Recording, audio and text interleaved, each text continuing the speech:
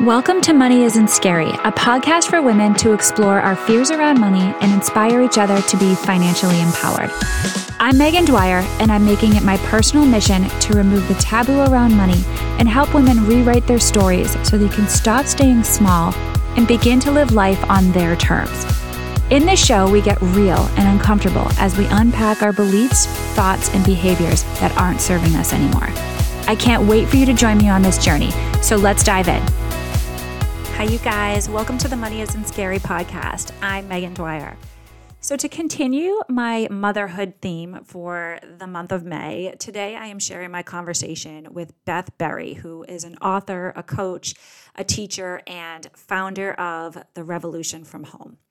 Beth is so compassionate and has so much wisdom, and you guys are going to absolutely love her and all of her insights.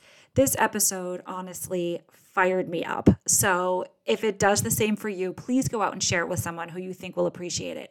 As moms, we need each other. And in this episode, we get into exactly why. So before we jump in, let me just tell you a little bit more about Beth. Beth Berry is a writer, a whole life coach, mother of 4 daughters, and lover of the sacred feminine. A revolutionary at heart, she supports and encourages women towards the realization of their fullest potential and reclamation of motherhood from disempowering personal and cultural stories. She believes that awakened women who know themselves to be lovable, worthy, and beautiful are powerful beyond measure and essential to the healing of the world. And I agree 100%. In our conversation, we talk about how the cultural system in place is failing to support mothers, aspirational spending and why we're vulnerable when it comes to spending, why we need to create a safe inner world, why support is so important for burnout, and so much more. You guys can find Beth at her website, revolutionfromhome.com. You can go check out her book called Motherwhelmed, which is incredible. You can check her out on social media. She's out there on Instagram and Facebook at Revolution from Home.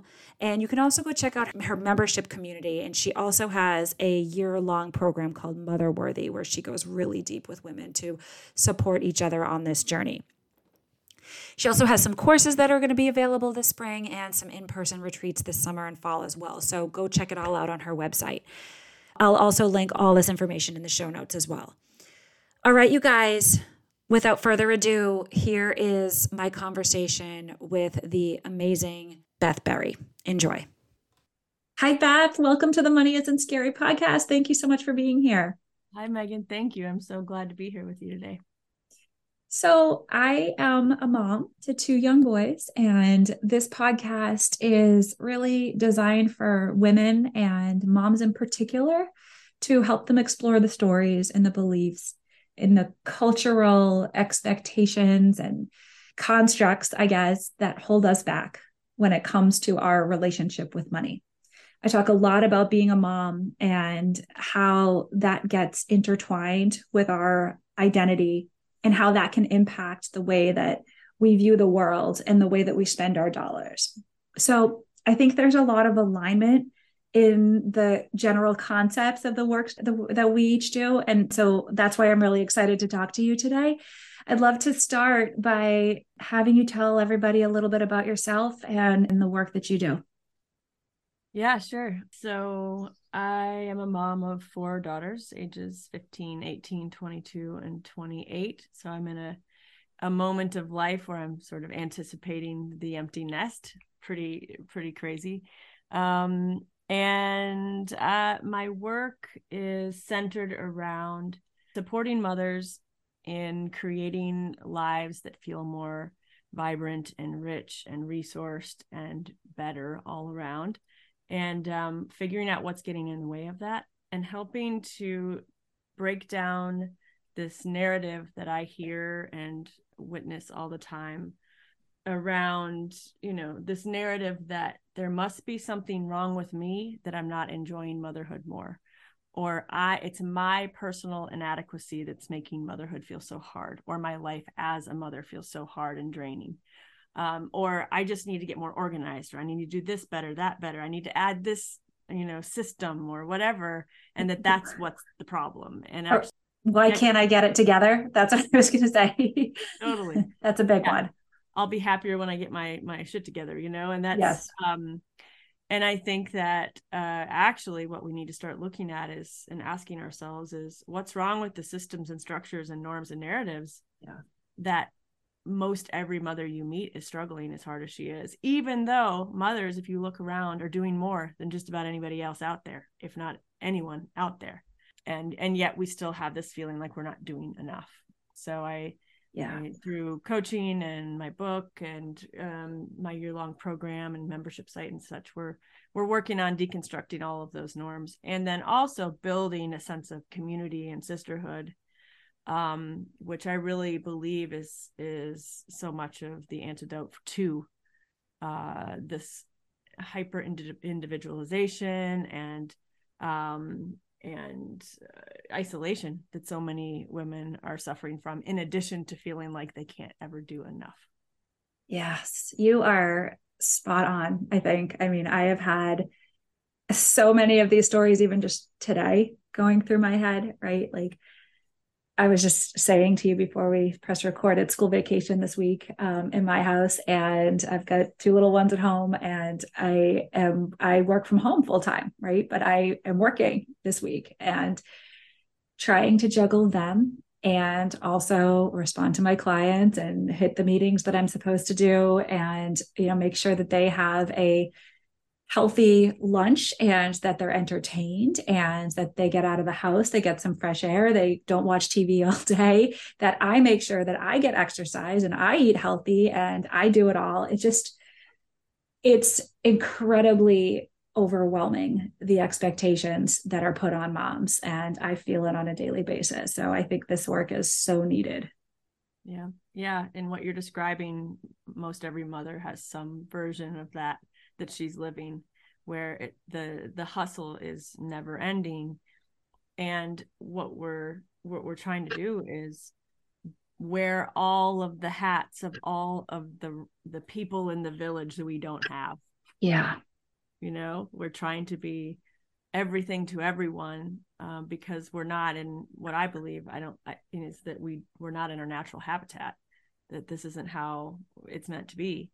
And so we're trying to make up the difference all the time, and actually, and fill the gap between the way we are really wired to live, which is in more community and with more community care.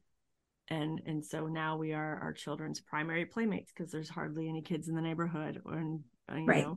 we're the only ones cooking meals. And when that could be something that's being done, if you were in a community of people, those are some of the things you would do together and less frequently. And there's so many examples of that kind of thing that it becomes so much emotional labor on top of the physical labor as well, because we don't have other community members who are tracking the needs of our kids, the wellness of our kids, of our needs and wellness. And so it's like we're the ones defaulting, to all those roles. And I just think it's too much for any one person to handle. Agreed. Absolutely. When do you think this started? Like, this shift towards kind of like from the village community mentality to the individual, like, isolation, kind of raising your children on an island? Yeah, I think it's been a progression, that certainly capitalism has sped up, because we've been sold this, story that convenience is where it's at. If you look back to certainly it goes back further than this in different ways, but you can easily go back to the 1950s housewife who was being sold this idea that the more appliances, newfangled things that she buys, the better her life will be, easier her life will feel. And that actually there was sort of a necessity of connection and community to survive forever. We've always needed each other to survive. And then when more and more conveniences came into the picture and consumerism picked up and there's products made for everything under the sun, including all kinds of things we don't need at all, but that we've been sort of brainwashed into thinking that's where we find solutions. Yeah. Oh, 100%. It's interesting. I talk an awful lot about spending on my podcast. And one of the things that I have come to realize through my own journey, my own work in all of this, is that it's never about the thing. It's never about the item. It's the feeling behind it that it brings to you, right? So if I'm going to buy like this new pair of shoes or something, it's not that I actually care about the shoes. It's that I feel, it's the feeling that those shoes give me, like whether it makes me feel like, okay, they're a trendy pair of shoes I fit in now, or I imagine myself wearing those pair of shoes when I'm on vacation or I'm out to dinner somewhere and I'm not stressed out. So to me, it's like the thing that we're buying is essentially feeling like it's an escape from the everyday, the overwhelm that we're feeling. And if we didn't have that overwhelm, right, the kind of societal expectations and I guess built up anxiety that we just feel like that we're not be perfect, essentially, then would we even need all these items to begin with, right? It's kind of a circular reference in a way. Like we feel like we need these things to make ourselves feel better when inevitably it has nothing to do with that, right? Yeah, I totally agree. This term aspirational spending is something that I came across a few years that really described this well to me, that, that what we aspire to becoming is where we're really vulnerable when it comes to our spending. So when, I have decided to like unsubscribe, for instance, to like REI. Yeah. The marketing, the email marketing from REI, because every time another 20% off coupon hits my inbox, I have this feeling come up in me that I want to be out in the woods. And then apparently I need more gear to get to the woods. Yeah. Totally. And I don't really need more gear. I have plenty of gear to be in the woods. And so to understand like what is that weak point for you, and that actually what we're identifying is, what do we love? What do we long for? What are our values? And how can we skip the middleman consumeristic part of it and just go to the woods? Exactly. Totally. You can just walk outside. Yeah. And what's interesting is, what you brought up is this necessity of connection and community. And that was kind of the reason that I started, one of the many reasons why I started this podcast in the first place. It was during the pandemic, and I was incredibly lonely, and I was online shopping because I couldn't go to stores. And I was trying to do all these things to sort of fill this void in me that I didn't really know what it was. I couldn't identify or articulate what it was. And I just knew like, well, I'm going to shop and I'm going to get this little dopamine rush and I'm going to feel better about it. But you don't actually. And I realized what was missing for me.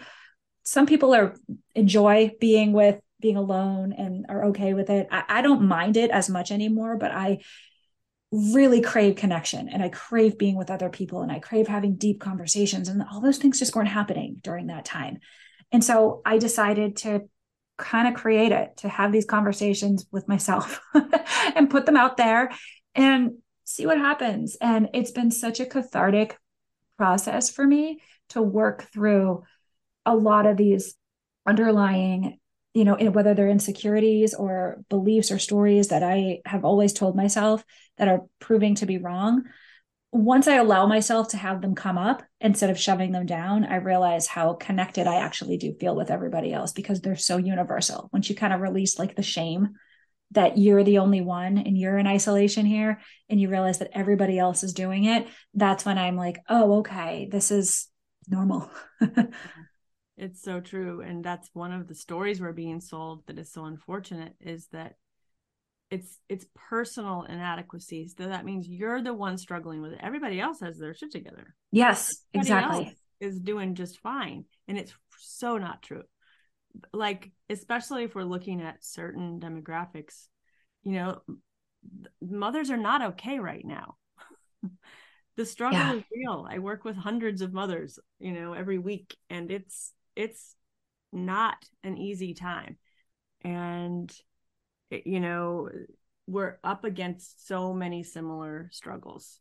We're not all having the same experience, but, you know, I could list you, you know, 10 or 20 primary struggles that mothers are having that are pretty universal, you know. Yeah. And they often look like overwhelm, feeling isolated, but also feeling like not totally isolated because we can hardly get away from our kids, so we never Right. actually get a break for our nervous system, Right. you know.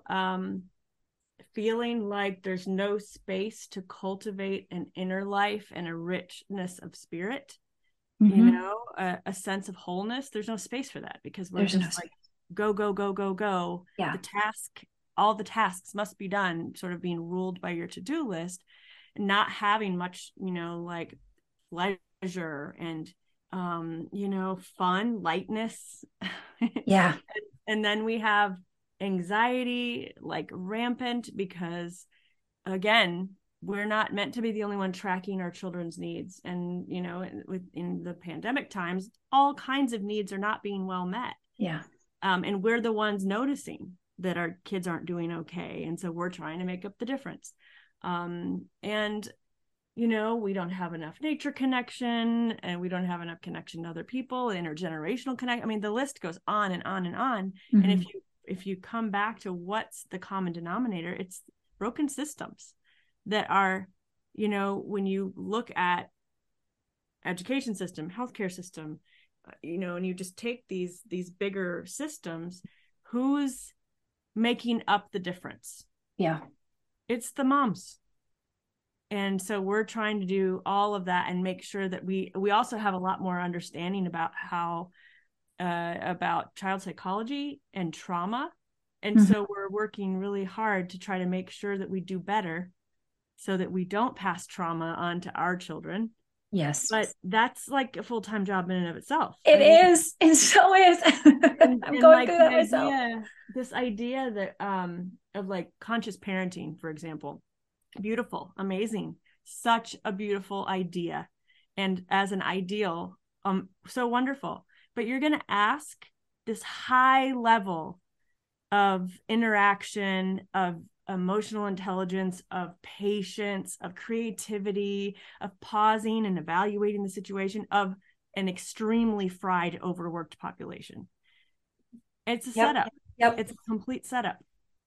And then we think we're the problems, right? Exactly. Like, what's wrong with us? I'm a failure. I can't do this, right? Yep. That plus, you know, we have to hit all the other cultural expectations of us. We have to be the best at our jobs. We have to make sure that we're, you know, eating 5 square meals a day or whatever. Yeah. And we're exercising, and we look a certain way, and we dress right. And it's just like, enough. Like, when is enough enough? Yeah. Yeah. And according to, you know, if we are going to subscribe to the capitalist model, enough is never enough. Yeah. It actually, capitalism can't afford for us to believe that enough is enough ever. Yeah. You know, because that's how it runs. We are to be producers and consumers, and we are to raise the next generation of producers and consumers. You know? And that's all the subliminal, right, underneath it all, because they want us, like the capitalistic society that we're in, right? They make money off of our own insecurities, or they want us to be able to feel bad about ourselves, that we can't do it all, and buy this product or whatever, spend money on outsourcing this or that, because we can't function otherwise, right? And we need to continue to kind of meet that bar that's been set by probably, you know, an old white man somewhere many, many generations ago. Yeah, totally. And then we're spending a lot of money too on things just to try to hold it all together. Yes. And I'm guilty of this. You know, I have a new day planner right here that I'm going to try to be even better about using this time, you know, and like actually using the whole day planning, the whole system. There's a whole system behind it, you know, but that's an attempt. And I can tell, I even knew it when I bought the thing. I am trying to manage my own anxiety. Yeah. I'm trying to have a better regulated nervous system. And so I'm going to try a little of this and a little of that. And, my kids are older. I don't even have the stress of little kids underfoot and the chaos of the noise and everything. That's not part of my life anymore. And yet there are still so many things that feel like they need my attention all the time. So many things. And so much of it for me is starting to recognize, actually, like you were saying, what are the feelings I'm trying to get at by, letting my to-do list be my task master, and by, believing the story that if I get more done, I'll feel better, instead of how about I go take a nap in my hammock today? Yeah. And actually we've got to, I think, get better at letting a lot of things go, and deciding that it's not all actually as important as we're made to believe that it is. Yeah, it's so well said.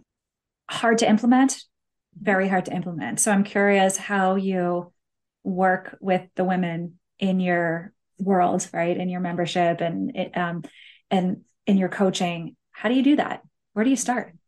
Yeah. Well, part of what we're doing is, each month we have a different theme, and we're starting to get more, we're building self-awareness as a foundation.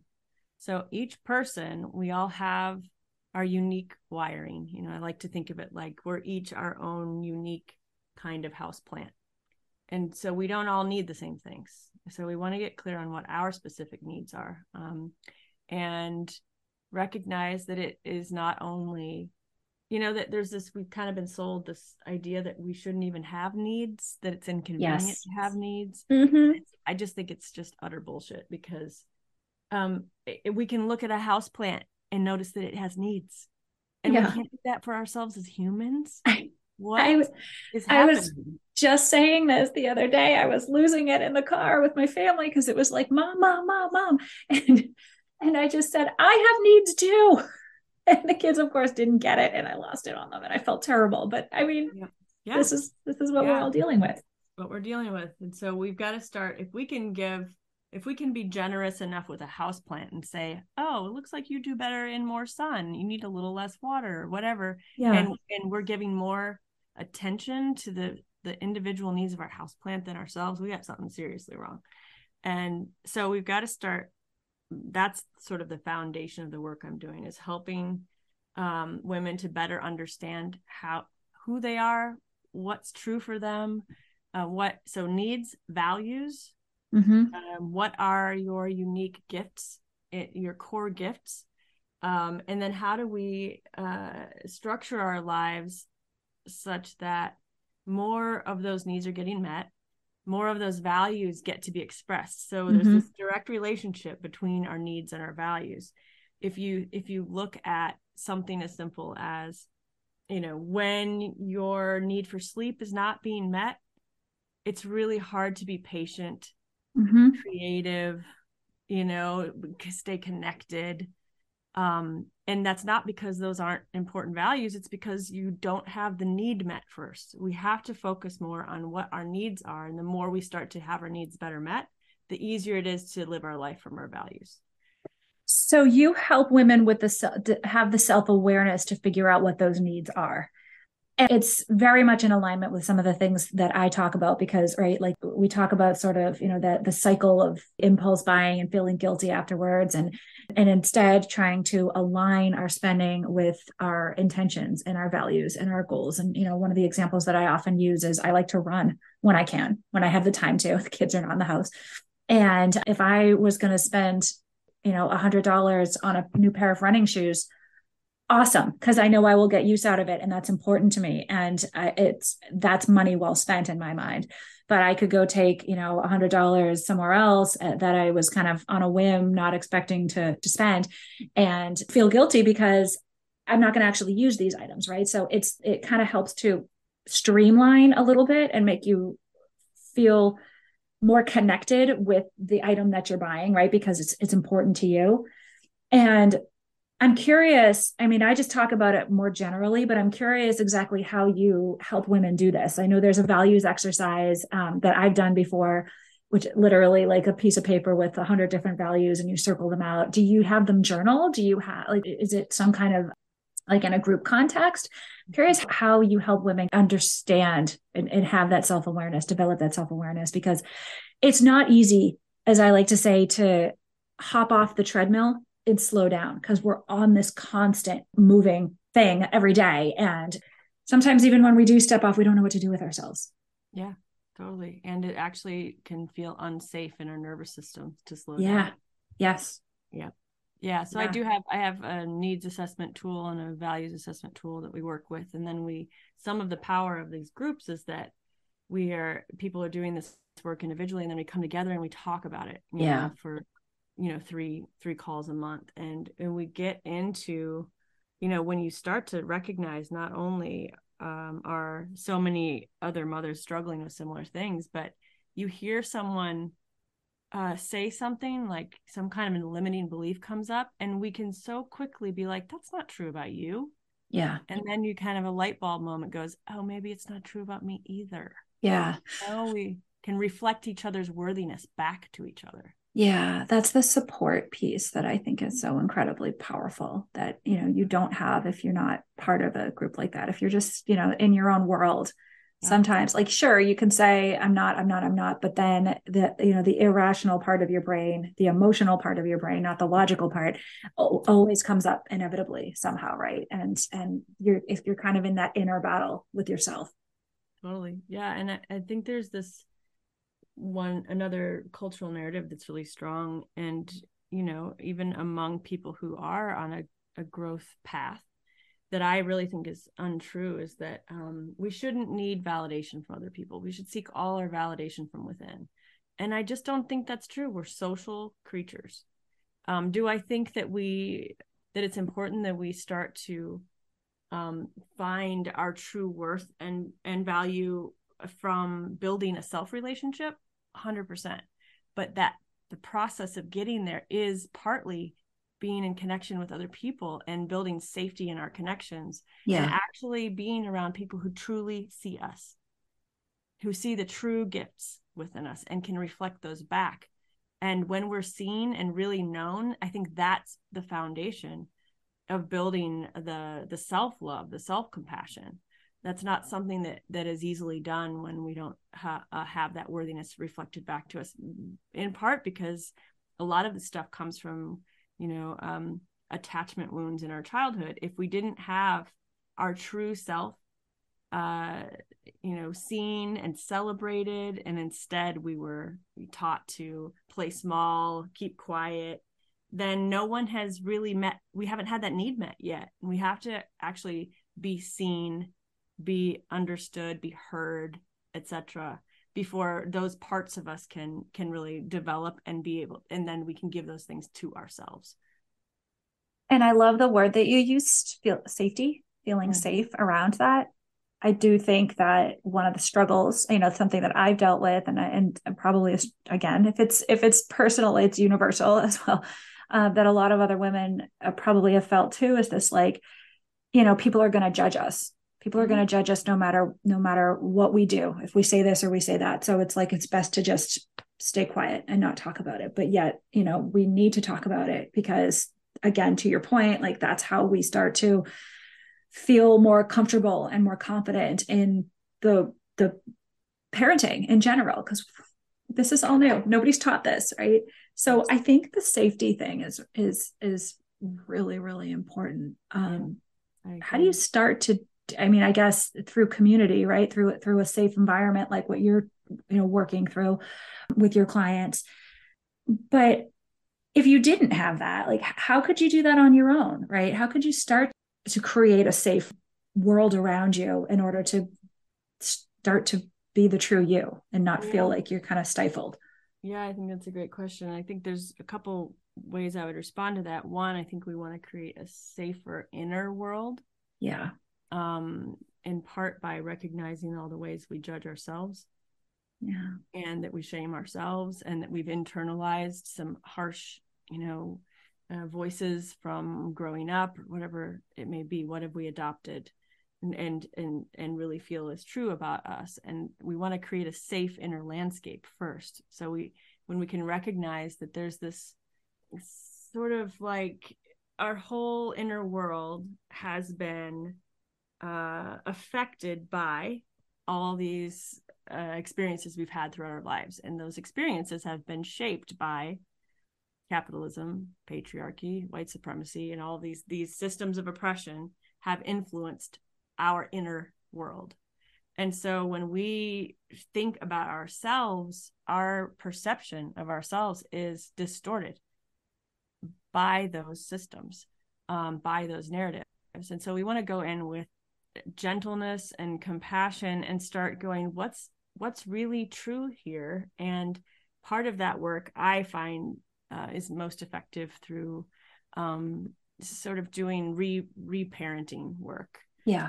Working with your inner child or parts of yourself that are feeling exiled, parts of yourself that are feeling like they don't get to belong. They'll be punished if they dare show their face, if they dare speak up. And we want to start actually giving space and time to all of our parts and to ourselves at different ages, where perhaps if you can go back in your memory and your history and recognize, when did you start playing small? When were you criticized for speaking up? When did you decide you were too much or not enough? Where did these come from? And start to really examine those things. And I think parenthood gives us this amazing opportunity to do that work as we go, because often the behaviors in our children that we have a hard time with are behaviors that were not allowed for us. Yeah. And so this can kind of help us to recognize, oh, wow, interesting. My youngest daughter was really pretty big for me with this one, because she's very assertive. She has no problem speaking up, saying what she wants, saying what she needs. And that was the opposite of how I was as a kid. Yeah. I learned to meet my needs myself, to keep quiet. Yep. And it didn't. So when she would do that, when she would just say, this is what I want, this is what I need, my system would kind of go haywire. Yeah, I get that. My youngest son is very much like that as well. And I'm similar to you in that I was just kind of, taught to do it all myself. Right. And the constant, he's also, very loud. I was also taught to purposely kind of shut down my voice or lower the voice. So it's interesting when you think about it. You don't realize how those triggers pop up in your everyday life. But yeah, it's those are some of the big ones for me when I've really lost it. Yeah. And then you can examine those places and be like, wow, okay, what is my inner 5-year-old feel about this situation? How might she have been talked to under these circumstances? Yeah. And what did she need to hear instead in order to be her true self and not, be quiet instead, whatever it may be. And we start giving ourselves the things that we didn't get because we had imperfect parents, just as we are imperfect parents. Right. And we start to bridge that gap between the parents that or the caregivers we needed, or the experiences we needed to mature in a healthy way in whatever area it is, and the healthy version of adults we want to be. There's a gap there, and we want to try to bridge that gap by going back and sort of reparenting ourselves. And also just having the awareness that this is a lifelong process. Like yes. It's not just like yet another box to check or, thing on our to-do list. Like this is a process. So I'm going through this myself. Reparenting, I follow a lot of reparenting accounts on Instagram, and I'm really trying to, when it's not easy because some days I don't have the time. Like we just talked about, like I lose it, and I know I'm aware. I can actually feel my body going from, 0 to 100 and getting all hot and, I can feel it, but does it necessarily stop me? No. Sometimes it just feels good to let it out and fully knowing that you're going to feel bad about it afterwards. And, yeah, I think, instead, if you can try to stop yourself and say, hey, like what's actually going on here, and give yourself that compassion, like you said, that I wish I had when I was a young, when I was a kid, instead of maybe being told like, just stop yelling, stop crying, and then staying instead being like, what is it? What's going on here? But it's, again, easier said than done, because like, our brains are going a mile a minute and we have so many things that we need to do and move through, right, on our daily lives, that it just makes it kind of an ideal, not necessarily part of the day. Yeah. So this is why it's a setup, because we're asked to do this really intensive parenting. It takes a lot of energy and a lot of work, and you try something, it doesn't work. And then, so you also take into account the fact that, growing up, it was so much more common that if your kid is acting up, you spank them and you send them to the room, or you send them outside, and that's it. We're done. This is the end of the story. And what are we doing instead? A million things, and it takes a ton of energy and a ton of time, and it doesn't always work. And your kid's still flipping out, and we're still not going to spank them. We're still going to try to come up with another solution.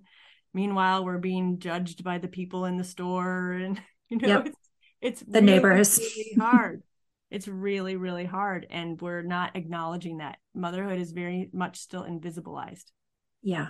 We're not supporting the mothers in doing this incredible work for shaping the next generations in healthier ways. That's not being celebrated. That's not being rewarded with longer, maternity leaves and right. And, more understanding that we need to be able to pick our kids up from school early, and that that's not happening. Where in fact, the opposite is happening. It's just getting harder and harder to be, to make it out there in the world. Yeah. It doesn't matter if you have kids. That's not even considered in most people's jobs. Right. So the standards have risen hugely, and the support structures have actually dropped. Well, yeah. I mean, and I am, 17 years into a very male dominated career. And, I've gone through life pre-kids, right, where it was a lot of men whose wives stayed home and took care of the kids, and they could stay and work all night, and it didn't really matter. And, and also seeing, the moms that would have to leave to go do the daycare pickup, and thinking, not having a clue, right, until I actually got there myself. And here I am. And now I have a, fully flexible job where I work from home. And it's so interesting how it still all falls on me, right? Yeah. Even as kind of the full-time, like, working mom here. I mean, because I'm home, I'm the one that picks up from school. I'm the one that does the drop-offs. I'm the one shuffling them to the activities and all that stuff. So, and you don't mind it, but it's just so interesting how even in the day and age that we're in, how those traditional gender roles, at least when it comes to parenting, are still very, very, very much in force. And yet we're also still expected to have the careers and, be the high-powered, high-achieving woman. And, it's some days it just feels like a completely fruitless effort, right? And because it is. Yeah. So much of it is that culturally we don't value caregiving. Yeah. And so it's like, that's not even counted. It's not counted in any of the equations. Even though if we were to outsource it, it costs more than a paycheck sometimes, right? Totally. Yeah. So we're supposed to, work as if we don't have kids, and raise kids as if we don't work. And that's and that's not working clearly. Mm-mm. And have millions of mothers who are just like, what am I doing wrong? Yeah. Back to that same thing, right? Or burnt out too. I've talked about burnout on my podcast, and I actually have a couple of interviews that I've talked with specific coaches around the topic of burnout. And they wouldn't have a job, right? Like 30 years ago or 20 years ago or something. It's just, what's so interesting to me is that they're talking about this, and that's great, but this is self-inflicted. This whole thing is self-inflicted. I mean, it's culturally inflicted, but we also have the power to stop it if we want to. We just have to do it. Easier said than done, right? I mean, it's just, it involves probably creating severe boundaries around yourself and the outside world, right? Yeah. I mean, a lot of it, I think, and it all also depends. It's easier to hold those influences back and all that, those things back, if and when we have more resources, so Yeah. But what I often find too is that when we start connecting with other women in real ways, in more vulnerable ways, and develop true friendship, true sisterhood, then suddenly it becomes a whole lot easier to be able to go, well, that's bullshit. Right. Because you're reminded each other all the time. Yeah. And you're not also, I mean, you've got a team, you've got support around you. You're not just feeling like you're going to check out on Instagram and you all of a sudden, start comparing yourself to all these other, influencers out there that are somehow doing it better than you are. Yep. Yeah. So there's so much comparison and competition built into modern motherhood. So we've got to decide that we're not going to participate in those things. And then when we find ourselves in a comparison or judging other people, that we slow down and start self-examining, be like, what's going on inside? What do I need? It's often more of a sense of safety, more of a sense of belonging, more of a sense of like, I'm going to show up for myself in this moment and care for myself well until I get to a more regulated state. And then I can then better understand, is it that I'm feeling threatened because I perceive that these people have a sense of belonging that I'm not a part of, Right. Yeah. I think that's a lot of it for me. Absolutely. It's like, I have this kind of internal comparison where I feel like everybody else somehow, has something that I don't. And it's always somehow easier for them than it is for me, but it's not, and that's where the whole kind of like where the internal work needs to come in, right? The whole reparenting thing and just giving yourself the compassion to know that, hey, no, everyone's dealing with a shit show out there. So it's not just you. Yeah. And I think we can become the more self-aware we become, and the more we can sort of have our own back and start to show up for ourselves with kindness and compassion. I think that helps us to then be able to be more courageous in our connecting with other people, be more authentic, show more of our true self. And because if we show our true self and we haven't done the work of showing up and growing a loving self relationship, then rejection is going to hit us way harder. Yeah. But if I care about myself truly, and I've built this self-regard and self-compassion and self-love, then a rejection can come into my nervous system, and I'm going to have a more of a bandwidth to be able to be like, oh wow, that's their story, those are their needs, that's their stuff. It doesn't necessarily mean anything about me at all. Right. I'm still here for me. Yeah. And that lands much differently than if we've decided we're just going to believe whatever the world has told us about ourselves, much of which those stories we've internalized, so many of them we internalized when we were in the 7th grade. Right. And we've got to really start looking like, what stories have I believed about myself that really need to be rethought, because I was freaking 13 when I took this story in and decided it was true. Yeah. And for all those years, right, that you're almost like, longing for a goal that doesn't even really match like who you truly are. Right. And everything sort of seems like it's not fulfilling what your actual kind of desire or ultimate like value, going back to the values thing, right? It's just not fulfilling enough, or it's not satisfying you. So you kind of, and I think what happens so much for me and for other women is in particular is that once you hit motherhood, the person who you thought you were all those years, which in my mind wasn't really who I am, that person just kind of starts to fizzle. And what happens is like the kids sort of bring out who you are now, who the real you is, because you see yourself in them. Like they hold up this mirror for you. And that has been sort of like a big revelation for me. And I still just shove that person down because all the things that I learned over those years where I wasn't really truly being myself are still kind of top of mind and what I feel like I need to do or to be on a daily basis, but that's not who I really am. I don't know if I'm making any sense here. Yeah. Yeah, it does make sense. And part of that, why it's so difficult when our kids hold up the mirror for us and we start to see what's really true about us. And they often will also show us the parts of ourselves that need tending. Yeah. And that are sort of being presented to us to heal.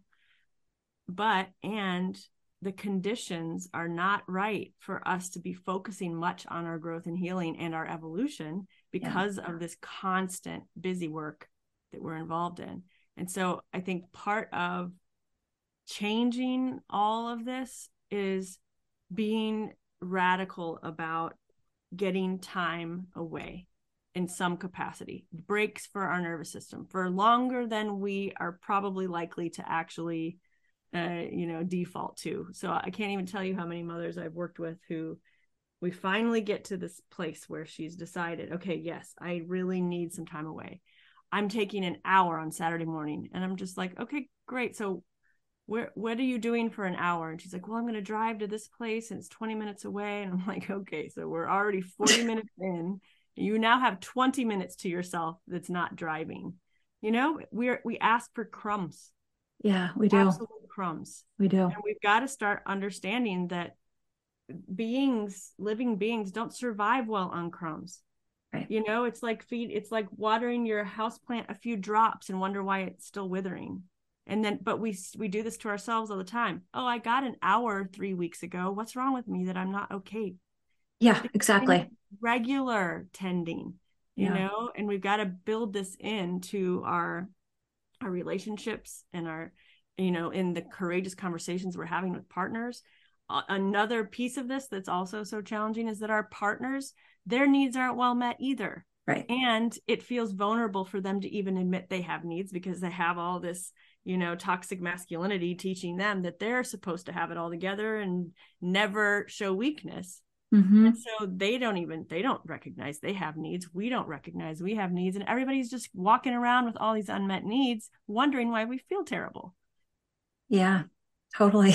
And why we resent each other and explode sometimes. Exactly. Right. And the worst possible situations. I mean, it makes so much sense. And I think, it all starts with you, right? It all starts with, like you said, doing that inner work and identifying what those needs even are. Yep. And which is, going to be, I mean, some of them are going to be ones that everybody needs, like sleep and, to eat healthy and all that and exercise and stuff. But some of them are very unique to you too. Yeah. And one of the things I always say is like, even my almost 7-year-old just started saying this, I'm not a robot. Cause I say this all the time. I'm like, I'm a human. I have needs. I am not a robot. I can't function, without going to the bathroom or whatever it is, because, you try to go to the bathroom for 2 minutes and somebody needs you or somebody's opening the door while you're in there. And it's like, give me a second. So yeah, I mean, this is all just, it's so fascinating to hear you talk through kind of the systems and the problems, but also knowing that we're in this together. We are so a million times in this together. For me, honestly, knowing that I am not alone is the most comforting thing. I mean, that gives me safety in and of itself, regardless of whether people want to talk about it. And I do feel that there's a lot of shame around this, like, not being perfect concept. And that's why I feel like there are a lot of women who don't want to talk about it because, that's their own work that they need to do, myself included. But, if it's being extremely vulnerable to admit that you're not good at everything. And you're not, the perfect mom or the perfect employee or whatever. Yeah. Yeah. The perfectionism is really, really a problem right now. It's keeping us from the connection we really crave. Yeah. And it's keeping us from the quality of life that's possible. We can't have perfectionism and also intimacy. Right. It doesn't work. Right. That combo doesn't work. Yeah. We can't have, deep, beautiful sisterhood and perfectionism. It doesn't work. Yeah. So that's, I think, one of the best ones we can work on shedding. Yeah. And again, it doesn't feel safe to shed it until I just like, I always want to come back to the fact that, yes, we are missing the village. This is true. I really, really think we are super far away from our natural habitat. And one really amazing girlfriend can change your life. Yeah. One amazing babysitter can change your life. One night away a week to do whatever the hell you want to do can change your life. There really are things we can do, and I'm getting a fantastic therapist for yourself or your couples therapist. There are steps we can take that radically change the quality of our lives, but we have to give ourselves those gifts and realize doing it all ourselves, figuring it all out ourselves is not healthy for any of us. Asking for help is one of the hardest things, I feel like, for so many high achieving women, myself included. We even have a great babysitter, and I sometimes, hate to bother her more than she already does. She picks up my 4-year-old 2 days a week after school and plays with him here, so it gives me a little extra time to work. But even like the extra, hey, would you come for a couple hours so we could, I could go to a yoga class, or we could go to dinner or something like that. It's just, I feel like those are kind of luxuries that, I don't necessarily need to have, so I don't bother with it. But I don't realize how much that's kind of continuing this cycle. Yeah. Yeah. So that is you wanting to go from the survival mode to thriving. We don't all, most of us, a lot of us don't, until we go through a healing process, feel worthy of thriving. Right. We're like, I'm surviving and I should be okay with that, because that's as much as my ancestors have ever had. Yes. So who am I to ask for even more? But actually, how much better would the planet be, the people on the planet, much less the poor planet herself, be if we were thriving? Like us all just in survival mode is killing us. It's killing us. It's killing the planet. Well, and the impact on our kids too. I mean, to see mom and dad actually thriving versus just surviving and being in, like reactive mode all the time and always stressed out, right? Like that would make a huge difference, I think, in our family anyway. Yeah, absolutely. Yeah. So the things we do, I think a story really worth examining is who's deserving of care, who's deserving of breaks. What do you have to do to be worthy of feeling good? We usually have some distorted story we're telling ourselves in those areas. And this story too, that the only thing that is justifiable to be doing when I have childcare is working for money. Mm-hmm. That's the only justifiable reason for childcare. Mm-hmm. Or the like once every 2-month date night. Mm-hmm. What if we found, excellent child caregivers who our kids are benefiting from, or even just the babysitter that they have a good time playing with, and we work in several more hours a week, and that time we protect for caring for ourselves and our partnership, or for just taking a break from our work, from our responsibilities, and doing something playful, joining a sports team, or taking a knitting class, or going out and taking a walk in the woods, or sitting and reading books. Going for a run. Right? Yeah, exactly. And that is worthwhile too. And so this capitalistic mindset that it's only worthwhile if you're making money. Like we have to get our biggest bang for our buck, right? We have to make it worth it if we're going to be paying a babysitter, right? Yeah. This is so fascinating. I could talk to you forever, but I know we have to wrap up soon. So I would love if you could, tell everybody a little bit more about, you have a book as well, right? So talk a little bit about the book and just tell everybody how they can find you and follow you.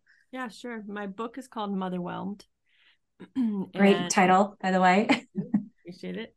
And my website is revolutionfromhome.com.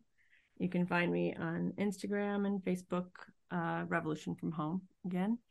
And I have, currently offerings wise, I have a membership site, membership community, the virtual village that is open all the time for new members. We're having all kinds of fascinating conversations in there. And we have monthly community conversations where we get on Zoom together, and we have, rich in-person, quote unquote, in-person Zoom conversations live. And then also my year-long program, Motherworthy, I'll be enrolling for that in the fall, in September. And we meet, and that's where we go deep. You really, and some of these women have been meeting for 5 years, and they're lifelong sisters now. Like there's some really, really beautiful, intimate connection being built in these circles. And then also have a relationship course coming up in the spring. So those are a few things that very are cool coming. And also in-person retreats this summer and fall as cool. well. Oh, that's awesome. I would absolutely love to check those out. So Awesome. Encourage everyone who's listening to do so as well. So awesome. Thank you so much, Beth. This has just been such a pleasure. Such a great conversation, such a meaningful work and impact that you're having in the world. So thank you again for being here. Thank you, Megan. I've enjoyed our conversation very much.